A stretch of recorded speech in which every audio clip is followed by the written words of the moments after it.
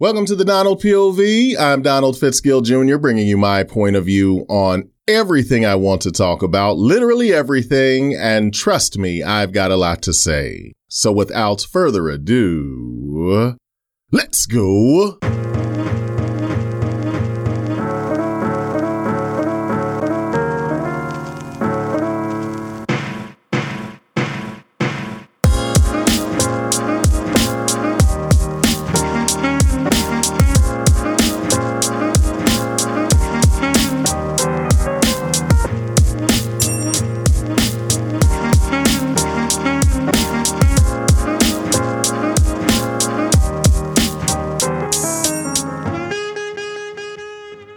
Elections have consequences.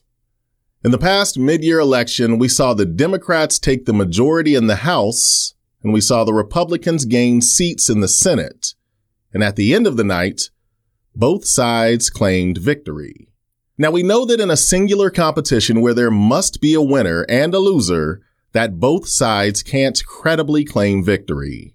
But this wasn't a singular competition, to say the least. There were races at the county, state, and federal level, as well as different proposals and amendments that were on the ballot.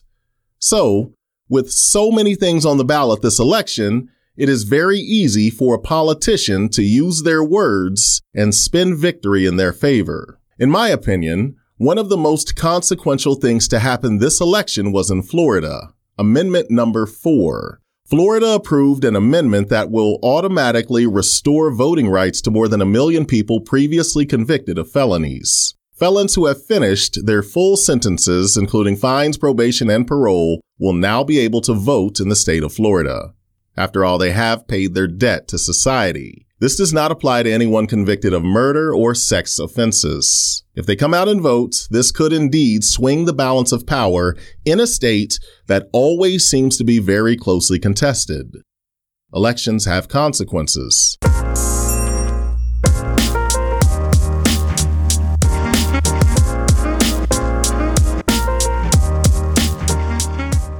According to many historians, between 1863 and 1877, there were over 1,500 black office holders in the United States. That was 1863 to 1877. In 1870, Hiram Revels was the first black senator. Then 5 years later, in 1875, Blanche Bruce was elected, becoming the second black senator. There wasn't another black senator elected to Congress until 1967.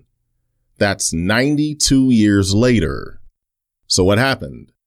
The 1876 presidential election is what happened. Republican Rutherford Hayes versus Democrat Samuel Tilden. Samuel Tilden won the popular vote, and after the first count of electoral votes, Tilden won 184 electoral votes to Hayes's 165 electoral votes, and 20 electoral votes remained unresolved. The states with the unresolved votes were Oregon, South Carolina, Louisiana, and Florida. Oregon's unresolved vote was due to an elector being deemed as illegal, so he was replaced. The other 3 states, however, had a different problem. When it was time to announce which candidate would receive the electoral votes from South Carolina, Louisiana, and Florida, both sides claimed victory. In each of these states, both the Democrats and Republicans said, "We won." Both sides claimed victory. That meant that the presidential election had to be put on hold until all this was sorted out. The 2 sides finally came to an agreement in the following year. This was known as the Compromise of 1877. And in this informal agreement, Republican Rutherford Hayes, who had lost the popular vote and the electoral vote as it currently stood, was awarded the White House and became the president over the United States.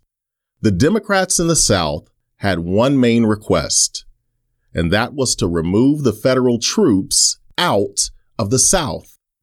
We'll be nice, we promise. Just remove the troops. And with a stroke of the pen, the Jim Crow South was born, and there wasn't another black person elected to the Senate until 1967. Elections have consequences. Voting matters. Voting is important. Voting is your civic duty. You disrespect those that came before you when you don't vote. Vote your beliefs.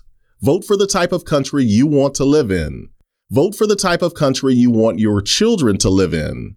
Research candidates and hold them accountable. Just vote. Till next time. Well, folks, if you liked what you heard, please subscribe on iTunes. You can also find us on Instagram and Facebook at The Donald POV. For more information on voice acting, online courses, and podcasts, please visit us online at thedonaldpov.com. Till next time, I'm Donald Fitzgill Jr., and this is The Donald POV.